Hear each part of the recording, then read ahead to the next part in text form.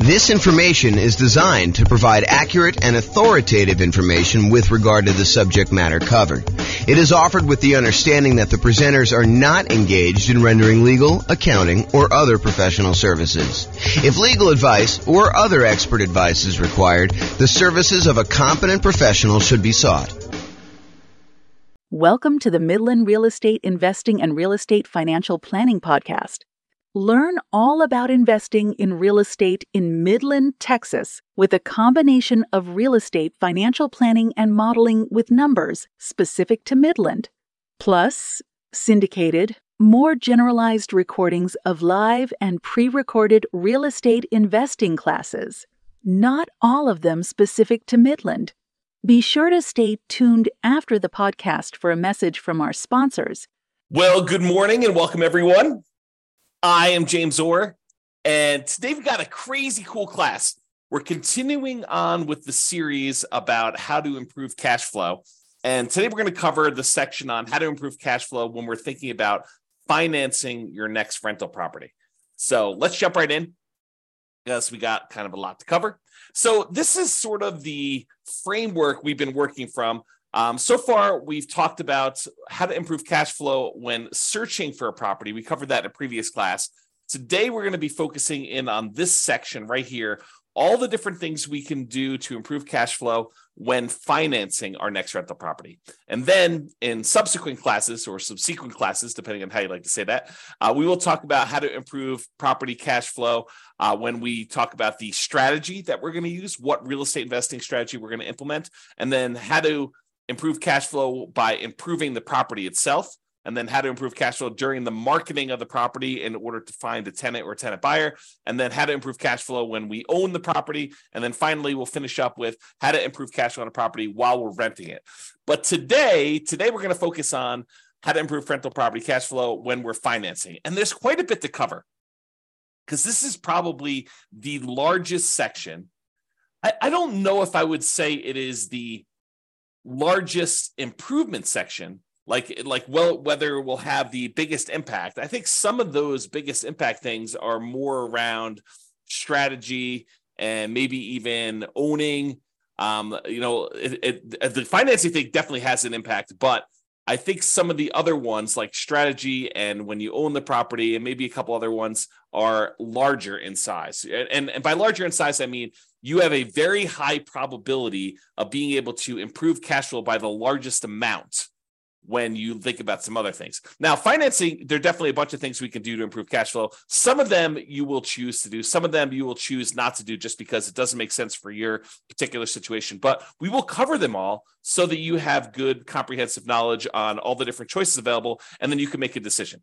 All right, so what I've done, which I didn't do on the graphic, but I've done here, is I've broken it down into sort of subcategories for financing. So we'll talk about some sections where things you can do for financing before getting the loan, paying upfront instead of financing things over time, changing or improving the borrowers on the loan, your relationship with the lender and things you could do with that in order to improve cash flow, changing the amortization period, the terms of the loan, and then private mortgage insurance related stuff. And then things you could do with other properties, because, I'll get to it later, but things you could do with other properties to improve cash flow. And then non-traditional financing, we'll talk a little bit about some of those things as well. So let's jump right in, because I got a lot to cover and there's a lot of them to go over. So let's talk first about before getting the loan.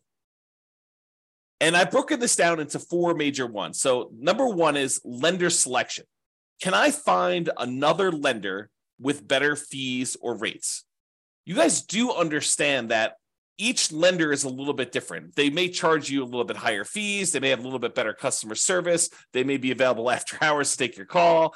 They may have slightly better private mortgage insurance rates. They may charge you more in points. They may charge you a flat fee instead of a percentage fee. And that every lender's program is a little bit different. And that's one of the reasons why when we get to the class on how do you evaluate and compare lenders, why it's so difficult to compare these lenders, because not only do they charge different fees, but they sometimes call their fees different things. So one of the things you can do in order to improve your cash flow is look at different lenders and find a lender that has better fees and rates. Now, I'll point out a warning about this.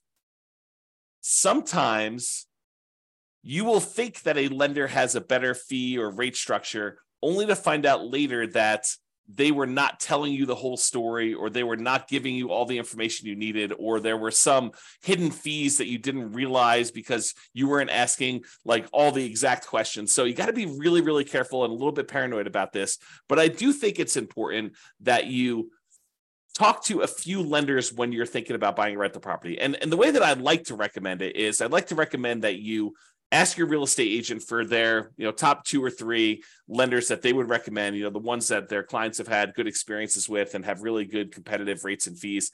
And then call them all on the same day. And you may want to add 1 or 2, maybe the bank, the credit union or the bank that you bank with, just to kind of see where they are as well. And then call them all on the same day. Tell them what your kind of credit score is. This is the short version of the class on how to evaluate the lenders, but tell them what your credit score is. Tell them you'll let them pull it if we decide to go with you together. But then I'd like you to give me a term sheet showing all the fees and costs of doing the loan and what the rate I would be able to get is with no points. And then I think you want to sort of price it out with no points. And then if you decide later you want to buy down points, maybe you go and reprice this stuff again. But I think for the most part, you're going to price it out based on no points, and then you're going to make your decision based on that. So that's the very, very short version. There's a lot more detail in the class when we talk about evaluating, comparing lenders. But lender selection is a way that you can save yourself, I don't know, I'd say conservatively thousands of dollars. In some cases, it's hundreds of dollars, but if you're really looking at the wide range of what different lenders offer, this could be thousands of dollars, and thousands of dollars could be used to do other things like buy down the interest rate as an example and get a better cash flow on the property. So lender selection is really important. I think you should focus in on that. You can also choose to select your loan by closing costs.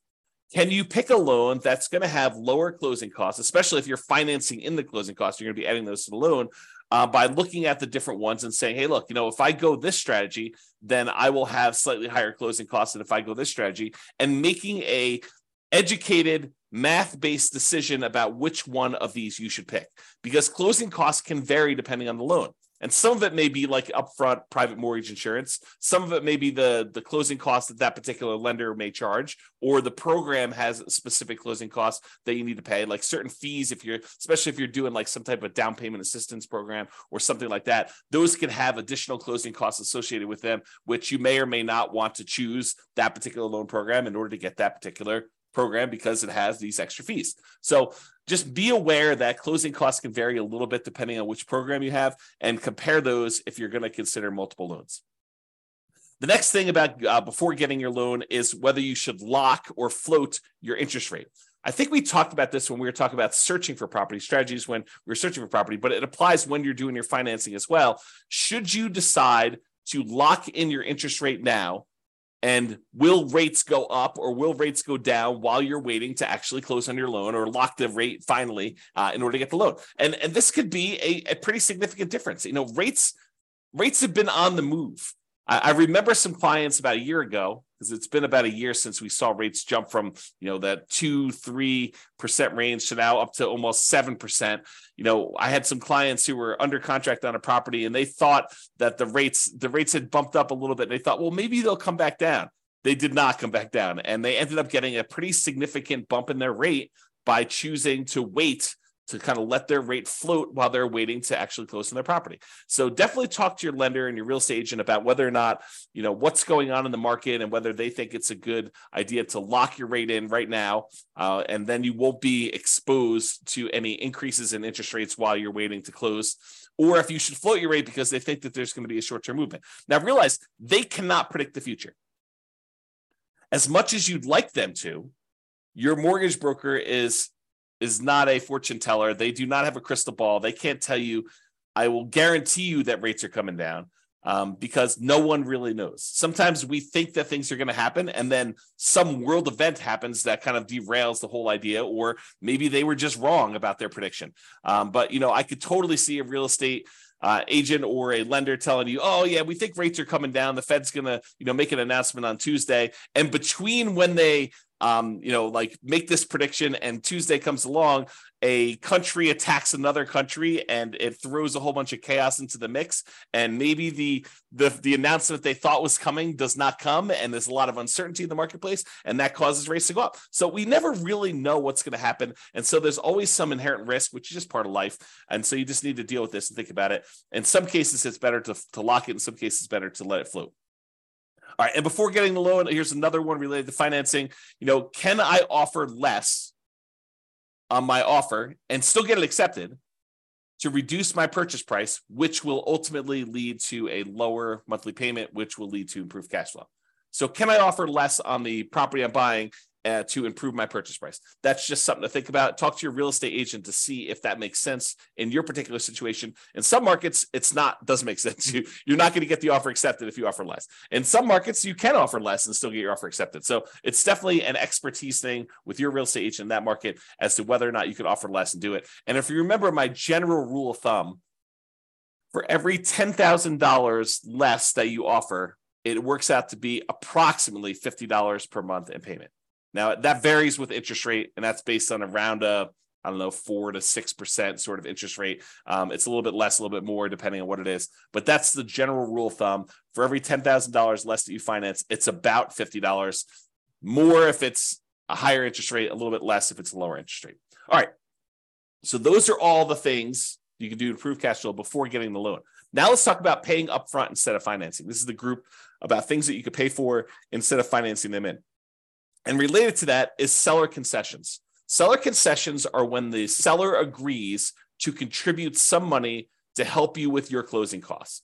And you get these by asking for them as part of the offer when you make an offer to buy a property. It's part of the negotiation for you to buy the property. So can I ask a seller to contribute seller concessions to help buy down my interest rate? Now realize for them, it's like giving you a discount on the property.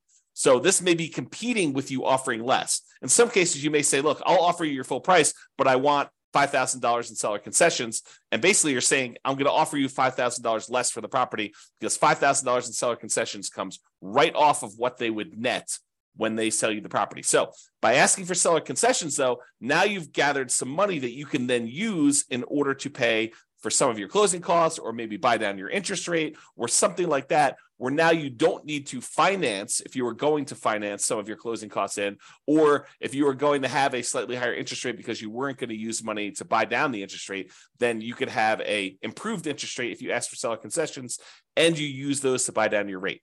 And we went over the example of this in the previous module on how to improve your cash flow while searching for properties. I give you an example of what the actual numbers were for a specific day on a specific price of property with a lender here that was local to me. And yours will vary a little bit, but realize that I gave you an example and I showed you how much it would cost to buy down your interest rate and how much that would improve the monthly payment on it. So realize seller concessions can be a pretty big one if you're willing to ask for a seller to give those to you and they're willing to do the discount in order to do that. In some cases, in a hotter market especially, in some cases, we might be willing to pay above what the seller is asking in order to get them to include seller concessions so that you can finance in the improvements you're doing. So as one example, some of my clients in the past have bought new construction properties where, let's say the property was a $400,000 property. They might go to the builder and say, look, builder, I will agree to pay you $405,000, but I want you to contribute $5,000 to my closing costs. Why would they do that? Because now you can finance in the seller concessions that you could use to pay for your closing costs and stuff like that. So you could come to the table with less money, which might be overall better for your return on investment calculation, which you got to run it both ways in that spreadsheet. Go to the world's greatest real estate deal analysis spreadsheet and run it by asking, getting seller concessions included, even if it means raising the price, or not getting seller concessions and having to come to the table with that money for closing costs. Okay. So enough on seller concessions. You could choose to pay your closing costs. Some people are thinking, hey, I will go ahead and finance my closing costs because I get this better return on investment. But by financing your closing costs, it does slightly decrease your cash flow because you are borrowing more. And so your monthly payment goes up. Even though your overall return on investment may be better, your overall cash flow may be worse. And so this is a calculation you need to do for yourself. You need to decide by running this in the world's greatest deal analysis spreadsheet.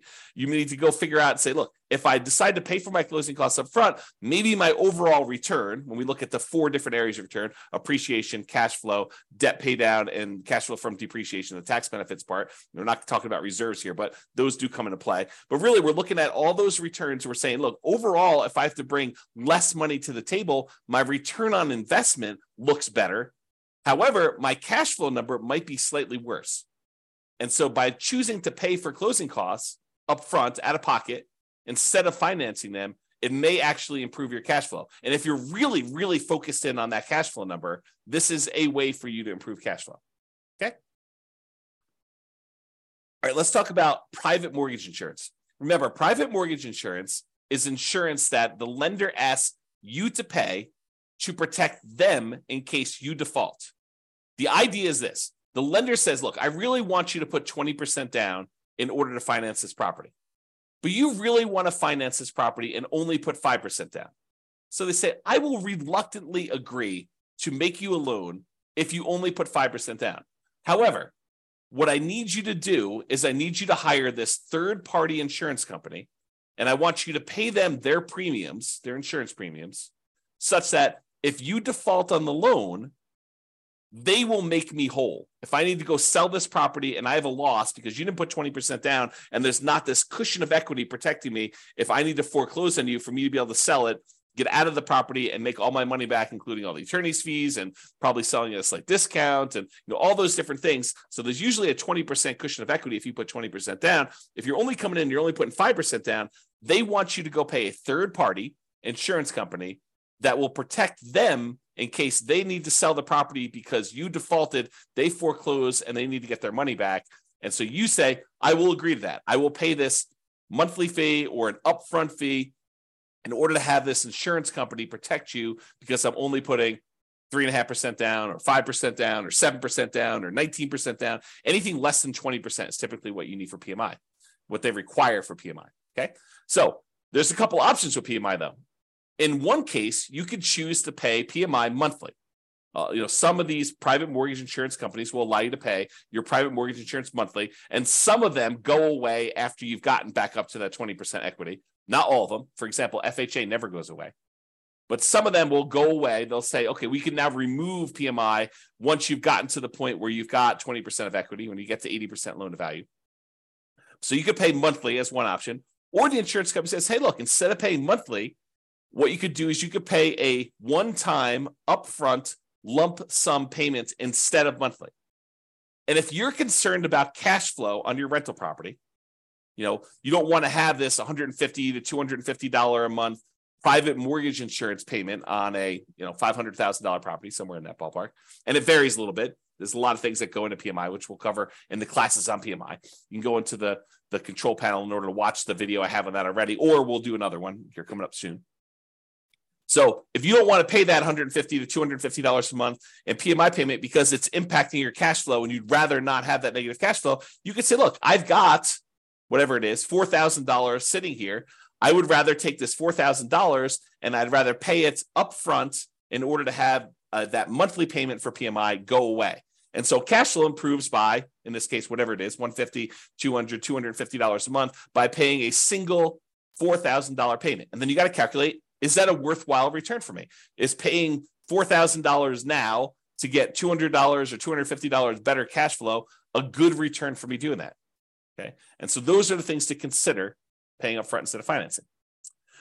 Another thing that we think about for paying upfront instead of financing is paying a fee in order to get a staggered interest rate loan. This is very popular right now because interest rates have gone up so much. A lot of builders especially are doing something like this where they're saying, hey, look, we will go ahead and buy the property from us, pay full price, and we will prepay some interest on your loan so that in year one, you have a significantly lower interest rate than we have right now. In year two, you have a lower interest rate, but not quite as low as year one. And then year three, it goes up to whatever the regular interest rate was. And what they're really doing is they're prepaying your interest on that loan in order for you to not have that for the first 2 years. So I'll put some numbers on it just to give you an example. And this may not be exact. You need to go talk to your lender about what they might be. But let's say interest rates right now are 7%. So you go to the builder, you say, look, builder, I want to go buy this property. It's a $400,000 property as an example, and I'm going to pay you, and the interest rate I can get with the lender is 7%. So the builder says, look, I will go ahead and buy down your interest rate, and it's kind of like staggered for 2-year plan. And they'll say in year 1, you're going to have a 4% interest rate, and that'll be the interest rate for the first year. After that, you're going to have a 5.5% interest rate in year 2. And then after year 2 is done, starting in year 3, you will have that full 7% interest rate. So your cash flow, if you were buying this as a rental in year 1, would be significantly improved. Most of the time, a lot of people are doing this as a nomad strategy where they're moving in. And so the interest rate for the first year while you live there is considerably lower. And then the year afterward, the second year, it's lower, but not quite as low. And so your cash flow on your first year as a rental, if you decide to do the nomad strategy and then convert it to a rental after living there for a year, is improved for that first year. But then after that, it goes back up to 7%. And some people are thinking, well, interest rates will surely come down in the next 3 years. Well, maybe not. We don't really know what interest rates are going to do. They may come down in 3 years, and then at which point you could probably do a refinance out, to kind of change your rate, a rate and term refinance to change the rate on the loan, if it comes down low enough to do it. And remember, if you were living in the property and then you moved out and now it's an investment property, it's a very different kind of like rate that you might get on investment property than if you got in an owner occupant. It's usually higher. So you got to kind of consider these things when you do that. In general, I'm not saying they're bad. In general, though, I don't like the staggered rate idea. I mean, if you're only going to hold a property for a short period of time, I could see it being beneficial to do for a very brief period of time. But I'd almost rather they take that money and give you a lower rate for a 30-year term. That way you can keep that loan for 30 years. Although some people are like, but James, I'm going to be refinance. I'm going to sell the property because I'm going to reuse the equity. I'm going to re-leverage up. I'm going to do a cash out refinance, or I'm going to go and do a rate and term refinance when rates come down. So why would I go buy down the rate for 30 years if the rates are higher than what I think I'm going to get? Well, we don't know what the future is. And so I think that's one of the big concerns about whether you do this for 30 years or not. Maybe I should do a separate class on that idea. To be determined. And then the other option, which I was just sort of talking about, is you could buy down the rate completely. So you could say, look, instead of doing this staggered rate where I get a lower one for year 1, then a slightly higher one for year 2, and then it goes to the full rate after year 3. And by the way, there may be a 3-year plan out there by the time you get this. Maybe like you buy it down for year 1, year 2, and year 3, and then it goes up to the regular rate year 4. I mean, who knows? These kind of programs change all the time. So just realize, talk to your lender, find out what they are. So the other option, though, is you pay a fee and you buy down the rate for the entire 30-year period. And we talked about this when we talked about searching for properties. I gave you that example of how much it costs to buy down the rate for the entire 30-year period and how much improved cash flow you got by doing that. So that could be a way for you to do this too. So we kind of covered these options. So to recap, paying up front instead of financing. We talked about seller concessions, getting the seller to contribute some money to help cover your closing costs or using that to buy down rates. Paying the closing costs up front instead of financing them. Prepaying PMI instead of paying it monthly. Getting that staggered rate or buying down the rate for the entire term of the loan. Those are the options for paying up front. All right, let's talk about changing or improving the borrowers. So let's talk about changing you. Some people come into this and they're so anxious to get excited that they don't take the time to really improve their situation first. And I understand it because, getting in on a property, that first one, and getting that property, the kind of asset base growing for you, it does make a huge difference. But so does improving your credit score. So if you're coming into this and, you weren't super concerned about your credit score before this, and you kind of let it do whatever it needed to do, and maybe you were late on some stuff, and maybe you had some, serious setbacks that caused you to be late, like medical bills that you couldn't afford or whatever it was, like taking the time to improve your credit score can have a very significant impact on the interest rate you get and on the private mortgage insurance rate you get if you're getting PMI.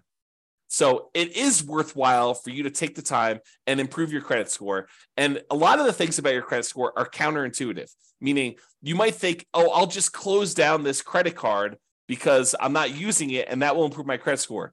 Maybe not.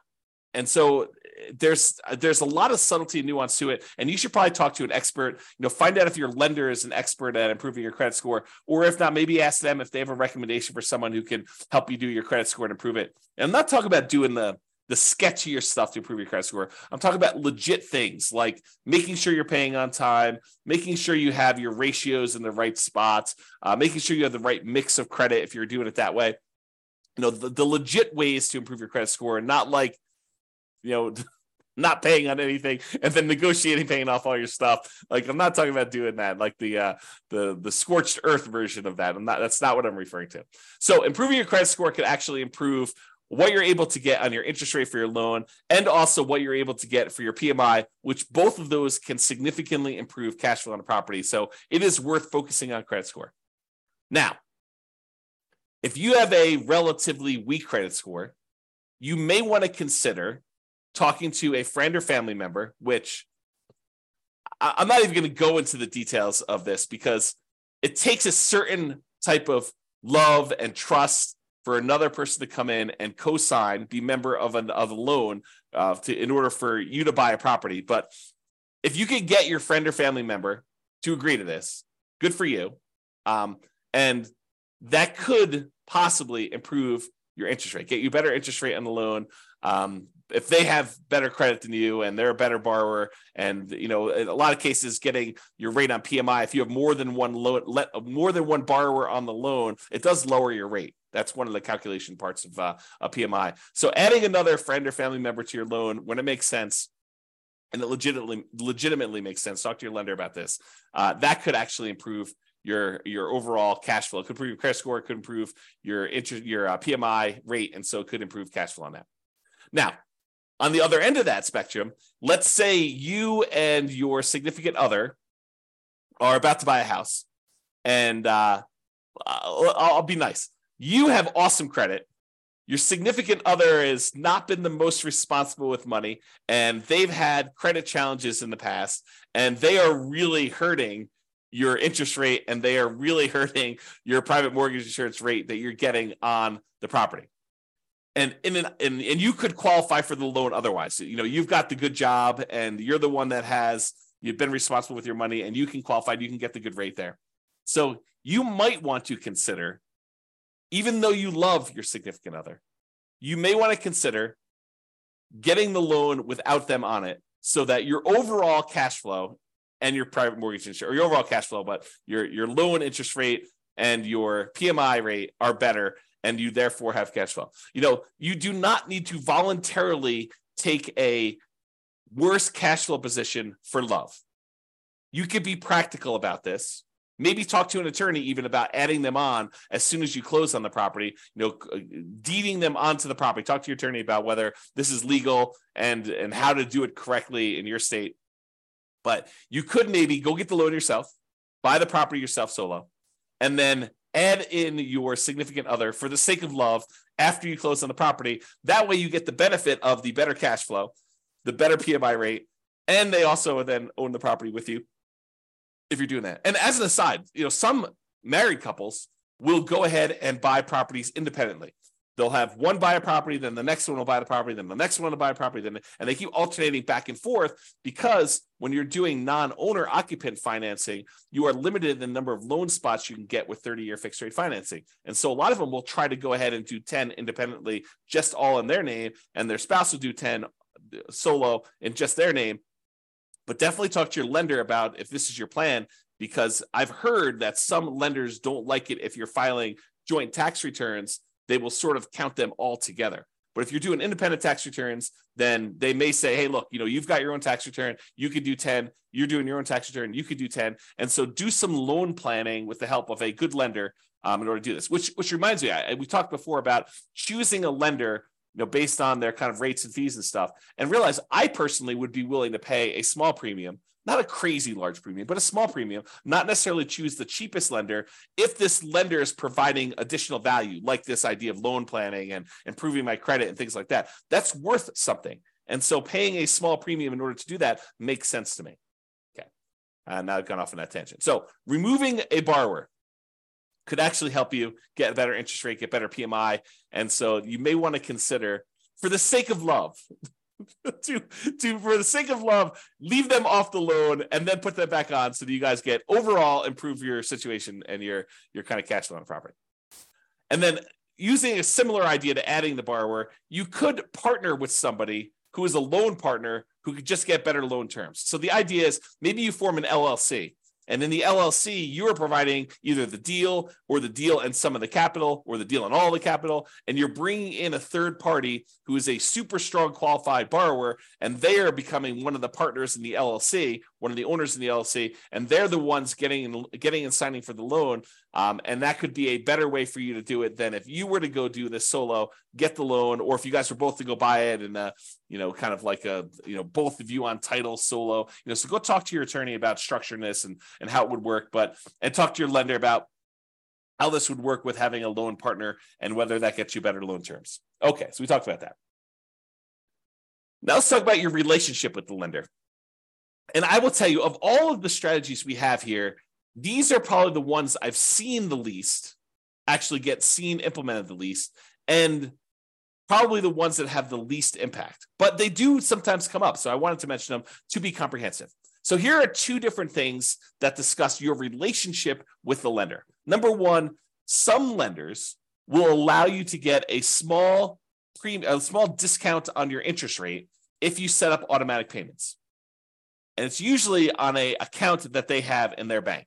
So you go to your local credit union, and your local credit union may have some program. They don't all have this, but this is why I said that this is one of the ones I've seen the least. But some credit unions may say to you, hey, our rate is 7%. However, if you actually set up auto pay on the checking account you have with us, then your rate becomes 6.875 for the life of the loan. And so you may say, that makes a lot of sense to me. I'll go ahead and use the account that I already have with you that I'm going to use to pay on this loan. That makes great sense. I'll get an improvement on my interest rate. So that's one option. Some credit unions or banks or whatever it is may say to you, hey, look, if you have a investment account with us, you may get a slightly better interest rate if you have a savings account, a checking account, and your investments all with us and your mortgage. We might give you a small interest rate benefit by being a ideal customer that has a much larger relationship with you. Or they may actually say, hey, look, if you have more than X number of dollars on deposit with us, whatever that is, $25,000, $100,000, $500,000, then we will give you our preferred lending criteria, tier, whatever it is, in order to do that. You tend to see more of those with commercial loans, although maybe you see it with residential loans. Again, I don't see this very often, but I've definitely heard about people getting these benefits. I had one client at closing told me about their lender was giving them some type of preferred rate for doing some of this stuff. So check with your lender, see if that's appropriate for you. All right, change the amortization. Amortization has to do with the period of time over which your loan pays off. If you say you have a 30-year amortizing loan, that means that by making regular monthly payments, the loan will be paid down to a zero balance after 30 years. Or if you have a 15-year amortization, it means that a 15-year loan, by making the regular monthly payments, will be paid off down to zero at the end of 15 years. Okay, so when we talk about amortization, I'm talking about kind of like the period of the loan or how the loan is amortized to do that. So for example, with an interest-only loan, the loan is not amortized. You are only paying the interest that is due, and the balance of the loan is staying the same throughout that period of time. So you may be paying just the interest, no additional money toward the principal or the amount that you owe on the loan, and so the balance of the loan is not going down. Well, by paying interest only, that does improve cash flow. So you could choose, if your lender offered this and you were willing to do this, to say, look, I'm not willing to have a 30-year amortizing loan. I want to have an interest-only loan. Then you'll always owe the same amount unless you pay extra and reduce your principal. But I want to pay the same amount and only pay the interest on the loan, which would improve cash flow. If you think about it, this is part of our deal alchemy class. But if you think about the 4 areas of return we sometimes talk about, the appreciation part of the return, the cash flow part of the return, the debt pay down part of the return, and the cash flow from depreciation or the tax benefits part of the return, plus the reserves. But if you think about those kind of primarily 4 areas of return, what we're doing by doing an interest-only loan is we're using deal alchemy in order to say, hey, look, instead of taking the return we're getting from paying down the loan, the amount of money we'd be paying in principal, we're moving that return up into the return quadrant for the cash flow. So we're saying, look, we're taking a 0 return on debt pay down, and we're moving that to the cash flow portion of our return. So that could improve cash flow by doing that. So you could do an interest-only loan if you wanted to do that instead of having the loan be paid down. there are some rare loans out there, less common these days, but I wanted to include this to be comprehensive, where you can pay less than the interest that is due. So if you think about it, you have a $400,000 property, a $400,000 loan, you're paying 7% interest on it. They can calculate out how much interest is due in that month. It's 7%, times the 400,000 divided by 12. That's how much interest is due in that first month. But if you decide to pay less than that amount, then the balance of the loan increases. It goes up. You no longer owe $400,000 after the first month. You might owe $400,200. And then the next month, your interest that is due is actually higher. And so if you have this negatively amortizing loan, the loan balance actually increases each time you make a monthly payment because you're not even paying the full amount of interest that is due, which improves cash flow, oddly enough, right? You're basically taking that debt pay down part of the return, and instead of making it zero with like an interest-only loan, you're making that negative. And then you're moving that return up into your cash flow part of your return because those things, they're kind of like opposite ends of kind of like a balance where if one goes down, the other one goes up, right? You think about it that way. So in this case, if you were willing to take a negative amortizing loan, which most of the time I don't recommend this because the amount you owe in the property is actually increasing each month. It's kind of a weird position to be in, but you could actually do this in order to improve cash flow. All right, rate from loan term. So I don't know if you realize this, but if you get an interest rate on a 30-year loan versus the interest rate on a 15-year loan, the interest rate on a 15-year loan tends to be lower than the interest rate in a 30-year loan. So if you go to a lender and you ask them for quotes for both a 15-year loan and a 30-year loan, the 15-year loan will have a lowest interest rate. It'll have a higher payments because you're paying off the same loan amount over a 15-year term. So the amount you're paying in principal goes up considerably. So the payment amount on a 15-year loan will be much higher, and the payment amount on a 30-year loan will often be much lower. However, the interest rate on a 15-year loan will be lower, and the interest rate on a 30-year loan will be higher. Okay, so you could go to a lender and say, I'm going to change my loan term in order to change the interest rate, which might impact your cash flow on a property and may be beneficial for you. It's not going to be beneficial from a pure cash flow perspective, probably change from a 30-year to a 15-year loan, but it might actually improve your overall return on investment numbers. Although you'd have to do the math on that. And I think most of the time it would not, but you can do the math and see. Okay. Loan term. So this is part of changing the amortization. Can I change the loan term? For example, instead of getting a 30-year loan, you could try to get ready for this? A 40-year loan. Because 30 years is not long enough. If we spread this thing out over 40 years, that's better, which they're offering them now. It's my understanding. There are some options for getting 40-year loans. They're rare still, might be hard to find, but I've heard of people getting these 40-year loans. I think my friend Jason sent me over an email talking about 40-year FHA loans, if I'm not mistaken. I was like, that's crazy. So anyway, if you got a 30-year loan, the payment on that would be higher. Hard for me to even say. 30-year loan would be higher than if you got a 40-year loan for the same reason that a 15-year loan would be higher than a 30-year loan, right? If you're trying to pay off a $400,000 loan over 15 years, the payment for that's going to be higher than if you try to pay off the same $400,000 over 30 years. Well, you could do the same idea. If you go from 30 years to 40 years, your payment will actually go down. And so that would improve cash flow. Something to consider. All right. So we've talked about changing the amortization. Let's talk about loan terms. Loan terms are sort of like the things that go into the loan. So amount borrowed. Could you put more down, larger down payment, to reduce the amount that you're borrowing? Or could you buy a less expensive property, put the same percentage down, and reduce the amount you're borrowing? Because by reducing the amount you're borrowing, that would improve your cash flow. So change the loan terms. Either put more down or reduce the amount that you're borrowing by buying a less expensive property. You can also adjust this by adjusting the loan to value.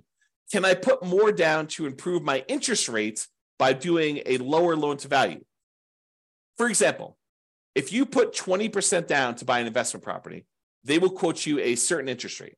Let's call it 7.5. However, if you put 25% down, if you put 5% more down, not 5% more of the 20%, but 5 points more. So 20 to 25. I know that's confusing. Put 25% down instead of putting 20% down. then they will give you a lower interest rate. It may go from 7.5 to 7%. It's that significant. So a lot of times when you run the math, if you've got the ability to come up with extra down payment, one of the biggest jumps you tend to get is going from that 20% to the 25%. And they do usually have jumps for 25 to 30 and 30 to 35. They just tend to be a little bit smaller. But there's a big risk, or at least perceived, it probably is true, but there is a big risk reduction for them by having you go from 20% to 25%. And so they will often give you a better interest rate from going from 20% to 25%. And it can be significant. This could be a significant way to improve your cash flow from two perspectives, right? First of all, you're borrowing less because you're putting more down. And secondly, by getting more down, you're getting an improved interest rate, which will further improve your cash flow. So you get like a double positive benefit by putting this more down in order to go from a certain loan to value to a higher one. And by the way, this applies to from putting 3.5% down an FHA loan to maybe putting more down, or putting 5% down on a conventional loan to putting 10% down. So this could also improve it that way. You got to call up your lender and find out what the difference is at that time for you and your specific credit score and your specific loan amount, and see what the numbers are. And they change all the time. So I can't give you like a fixed number. It's always this. You got to call your lender to find out, but it can improve it. Okay. And another option is, instead of getting fixed rate financing, which I'm a big fan of, being able to lock in a interest rate for 30 years makes a lot of sense for me. You limit any type of interest rate risk you have moving forward. And even though everyone thinks, hey, interest rates, they're really, really high right now, they're not really, really high right now. I think I did this. I did like a confidence meter, an interest rate confidence meter, where I told you what percentage of the time in all of the history we have for 30-year loans have interest rates been above this thing. And I don't remember the exact number. I probably should go look it up before I quote it on here. But it was something ridiculous. Like the interest rates were higher than 7%, 60% of the time, or something crazy like that. Okay, you can go look up my confidence, I think it's called interest rate confidence meter that I built, and you can put in your interest rate that you're getting right now, and it will tell you over historic time what percentage of time the interest rate was higher than that. And people think, 7%, that's really high. No, it's not really high. It's not even a halfway, or half the time it's been more than that. Okay, so could interest rates go back down? Absolutely. Could interest rates go up from here? Absolutely. And so getting a 30-year fixed rate financing eliminates that upward risk you have and locks you in. Now, there's a great benefit of getting these 30-year fixed year financing, because if rates do come down, you can choose to pay a little bit of money and ratchet that rate down. You could go from 7% back down to 5 or 3 if it goes back down that low. Okay. But you don't have the risk of it going up to 9 or 11 or 15 or 18, which it has gone to. Okay. So those are things you can consider. So why was I telling you this? Because you could choose to take an adjustable rate interest rate in order to get a lower rate right now in order to improve cash flow in the short term. But you're doing that, but you're adding in the risk that interest rates will go up higher than what you could have gotten fixed right now. So as an example, I'm going to make up numbers. Let's say you could go, and if you got you could get a 7% 30-year fixed rate financing right now if you got a loan for 30 years. Or the lender says to you, or right now, I could give you 5.5% if you take an adjustable rate mortgage where the rate adjusts every year. And it can't go up above 9, as an example. And you're like, wow, the cash flow difference between 7% right now and 5.5 with an adjustable rate mortgage, 7% fixed rate for 30 years versus 5.5 where it adjusts every year, or maybe it's fixed for 5 years. They get you with this, right? They're like, hey, it's fixed for 5 years and then it adjusts every year after that. You're like, oh, that sounds great. But there's all different programs. They vary. Okay. So, but let's say, for the sake of this argument, let's say it adjusts every year. So they say, I'll give you 5.5 today, but it can adjust every year. You're like, that sounds really good. I'll get better cash flow, and rates are surely going to go down. They're just kind of like got this like bump right now because we're trying to get inflation under control. And as soon as inflation gets under control, we're going to drop rates way back down to 3. I'll refinance out. This will be a win all the way around. Maybe. And let's say next year, the rates are now at 9. And yours says, okay, it's going to bump up, and maybe they have a cap on how much it bump up each year. And so maybe the cap is a point each year. So it goes from 5.5 to 6.5. Like, I'm still winning. Year 2, it's still lower than what I could have gotten if I did fixed rate financing that year. And you got another year, and now rates are 11. Or maybe they're still at 9. And so your rate goes up from 6.5 to 7.5. And they're like, whoa, this is higher than what I could have gotten 2 years earlier if I had just picked the fixed rate one. And so maybe it stays there for 5 or 6 years, and it kind of keeps bumping up that 1 point a year. 7.5 becomes 8.5 until eventually it becomes 9. And now you're 2 percentage points higher than you were. Sure, you got improved cash flow for that first year or 2 or 3, but then after that, it's actually been higher. And it could go back down. So you could get a benefit of it if it adjusting back down on you for doing that. Maybe that's part of your adjustable rate mortgage program. But realize that there's a risk to taking these adjustable rate mortgages. And you need to decide if you're comfortable with that risk or if you'd prefer to lock in some type of 30-year fixed rate financing, eliminate that risk from your portfolio. And we'll talk about this when we go into the risks of real estate investing and how to mitigate those. This is one of the ways to mitigate it. This particular risk is to get these 30-year fixed rate financing things. And then if rates drop down, you could benefit by paying a little bit of money and actually refinancing, do a rate and term refinance and lower your rate then. Okay, so we talked about loan terms, the amount borrowed, loan to value, and adjustable rate. Let's talk about private mortgage insurance. We covered what it was earlier, but you can choose to not pay private mortgage insurance. How do you do that? Well, what triggers private mortgage insurance? Putting less than 20% down. So you could choose to say, I'm not going to put less than 20% down. I'm not going to do a 3.5% down FHA loan or a 5% down conventional loan or a 15% down non-owner occupant investor loan. I'm going to choose to save up a little bit more, get to the point where I have at least 20% down, in many cases, maybe 25% down, and not have to pay PMI at all. So can I put more down to eliminate or even reduce? Because if you put more down, even if you don't get rid of the PMI, it does reduce the PMI, the private mortgage insurance premium that you pay. The premium on someone putting 3% down versus putting 5% down is different. It costs you more in private mortgage insurance if you only put 3% down than if you put 5% down. Why? Because there's more risk to the insurance company in case you default. It's as simple as it is. Okay. Or if you aren't willing to put more down to get rid of this, you could choose a loan program that does not have monthly PMI.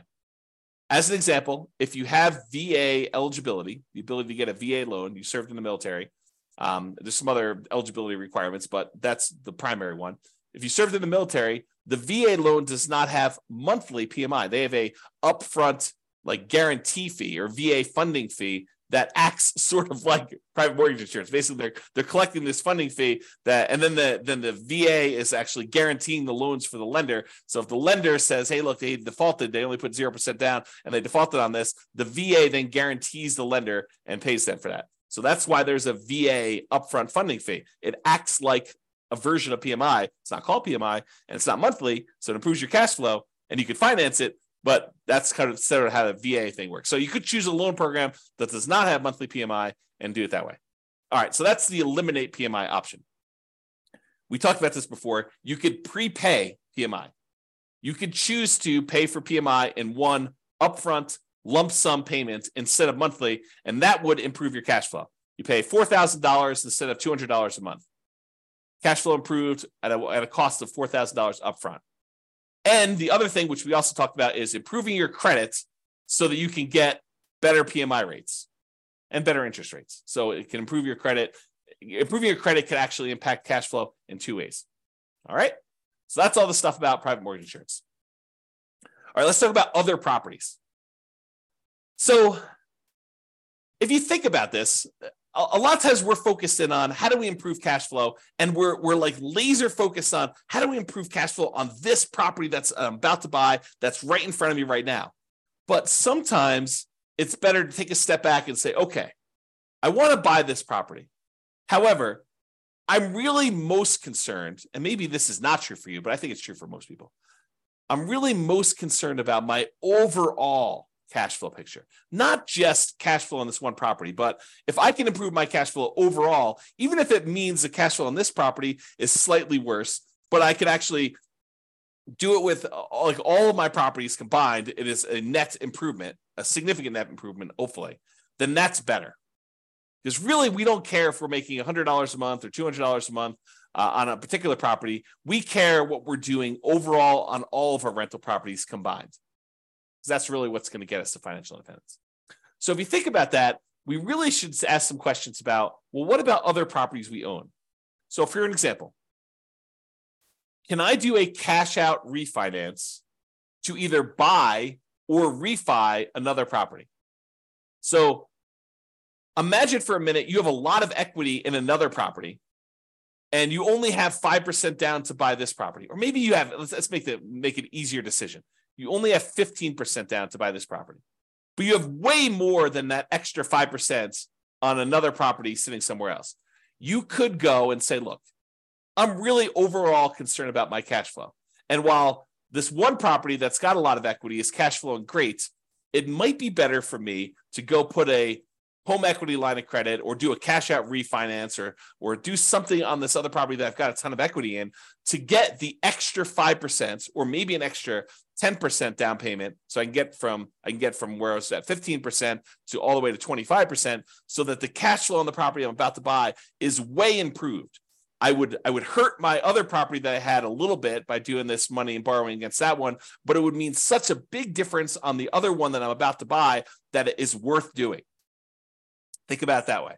You went from having let's say you're doing a non-owner occupant loan, an investor loan. So you'd have 15% down, you'd otherwise have PMI on that one, and the interest rate in a 15% down loan tends to be pretty ugly. But if you go and you put an extra 10% down to get up to 25% down overall on that property, now you get rid of PMI and you get that great interest rate bump from going from 20% to 25%, going from 15% to 25% is even bigger. And so now you have an improved interest rate, you're borrowing less, and you're getting rid of PMI. The cash flow improvement by doing that may be so much better than the cost of doing the HELOC or whatever it is over here on this loan. And it may be worthwhile for you to do that. That's just sort of one example.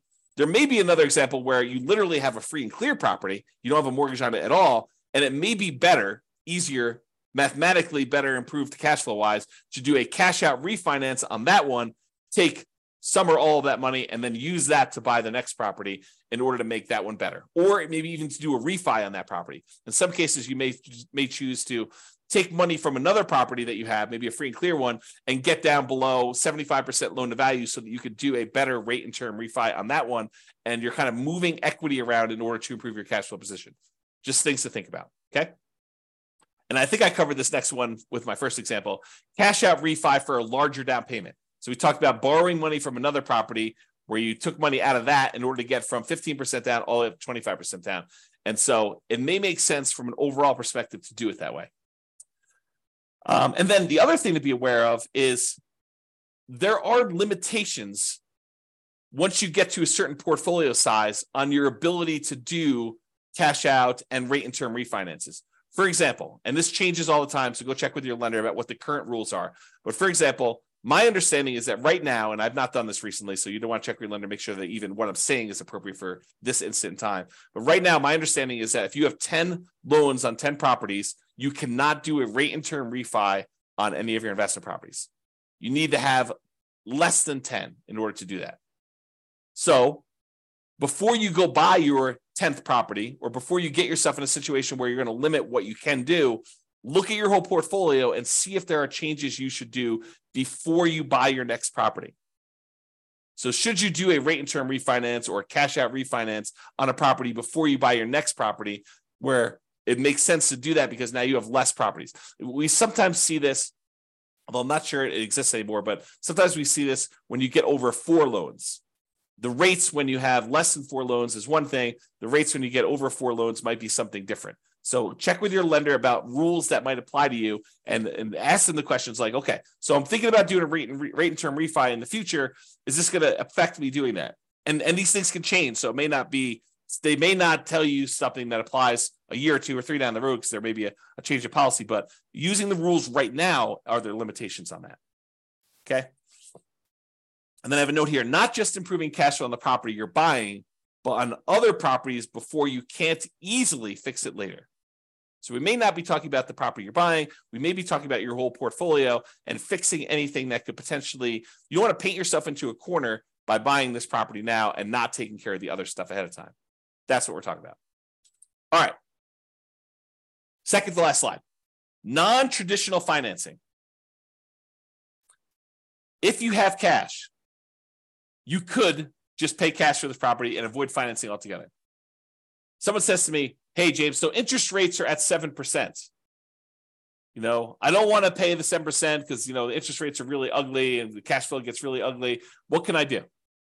And I tell them, you could avoid the interest rates altogether by paying cash. And they're like, oh, no, James, that would take forever. I only have, 5% saved up. I would need to save up for whatever it is. And that would take forever to do that. And, I don't want to do that. Then I'd be way far behind.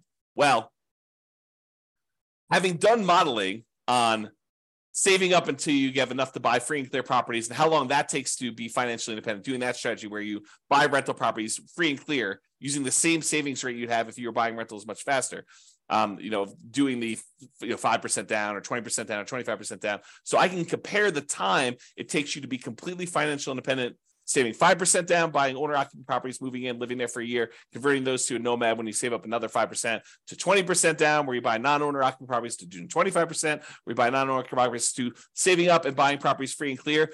The extra time it takes to buy the properties free and clear is nowhere near how much extra they think it is. It's a relatively small difference to buy properties free and clear. So if you're really, really paranoid about this, if you're like, look, 7% interest rates, cash flow is really ugly in my marketplace, even with all the things that I can do in order to improve cash flow, it's not the end of the world if you save up and put more down, whether that's free and clear or 50% down in order to get to the point where you don't have sustained cash flow. Like it doesn't take that much longer if you do that strategy. It's more discipline, and you got to do some stuff with the money in the meantime. But think about it this. Well, I'm not going to go into this. There's a whole class coming on this idea of speed versus the speed of 5% down or 20% down, 25% down versus buying properties free and clear. And probably another class eventually on 50% down. I just haven't run the numbers on putting half down, which I just need to do, right? So it's not hard. I just need to take the time to do it. All right. So you could pay cash, which would significantly improve your cash flow, which is one of the reasons why it's not that much longer. Because when you buy a property all cash, it makes up a huge amount of ground to you having the amount coming in that you need in order to be financially independent. When you buy a property that you put a little bit down and you only have a small amount of cash flow, well, that doesn't contribute that much to you being financially independent. But when you buy a property free and clear and you have all of the cash flow, minus your kind of taxes and insurance and maintenance and vacancy, but you don't have a mortgage payment, which is usually a pretty large chunk of that, and your cash flow is very, very large, you don't need very many free and clear properties to get to the point where you're financially independent. Whereas if you buy ones that have small amounts down, 5%, 10%, 20%, 25% down, then the amount of cash flow you get on those is a lot smaller. You need a lot more, or you need a lot of time for them to build up to the point where they have cash flow going. So math is really interesting. All right, I've gone off on a tangent long enough on that one. So you could pay cash. And would it be better to do that as a consideration for you? You could choose to seek out private financing.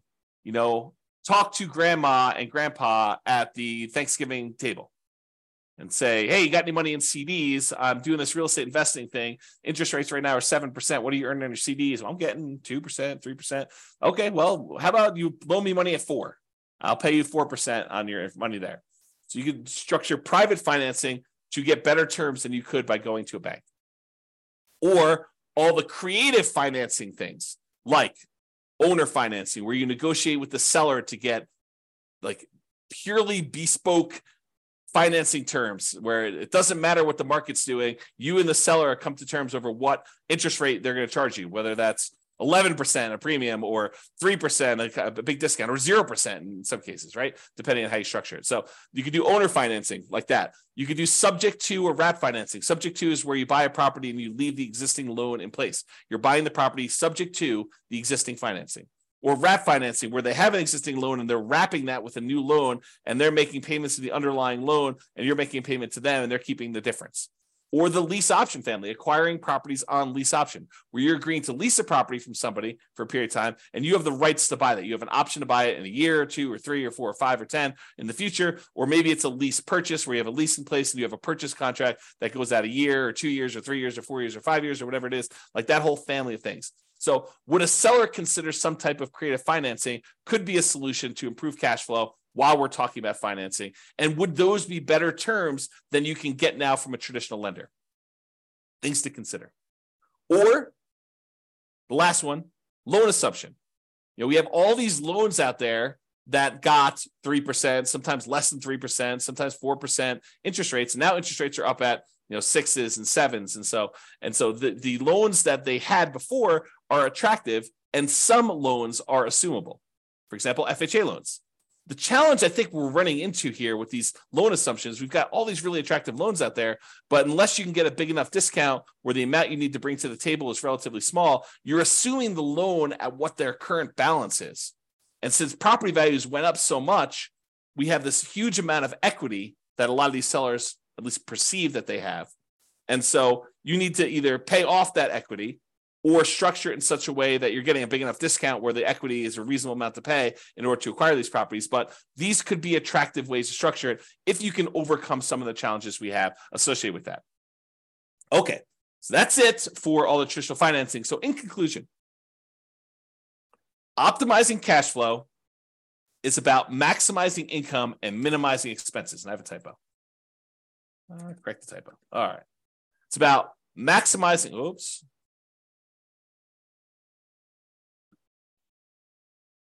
All right. It's about maximizing income and minimizing expenses. Your mortgage tends to be a very large percentage of your expenses on a rental property. It doesn't have to be, but it tends to be, especially if you're putting very little down. And there are several things you can do that impact the size of that expense, how big your mortgage payment is. That's largely what this class was about. Making financing a prime lever for improving cash flow. So if we can fix that very large percentage of your expenses, that allows us to significantly improve your cash flow, which is why this becomes such a big, robust area to focus on. It is better, in my opinion, to take time to more holistically look at and improve on all the various aspects and stages of what improves cash flow. And so this one was one that had a lot of different options, a lot of different ways to improve it. Not necessarily all the biggest ways, although some of them could be pretty big, but not all of them are the biggest ways, but they could be an improvement for you. All right, so that's it. Hope you enjoyed the class. This has been James Orr. Bye-bye for now. With home prices up, mortgage interest rates up, and rents up, but not quite enough to counteract the higher prices and interest rates, cash flow on rental properties in Midland is harder than ever. Book a call with the Real Estate Financial Planner to apply our proprietary 88 strategies to improve cash flow on your rentals. See the show notes for a link to schedule your call and improve your cash flow today. If you're a real estate agent, lender, or professional in Midland that wants to help our real estate investor listeners, consider reaching out to learn about collaboration opportunities with this podcast. We'd love to add more value to our listeners by having you assist our investors buy, sell, and finance their real estate investments. See the show notes to schedule a call to discuss collaboration opportunities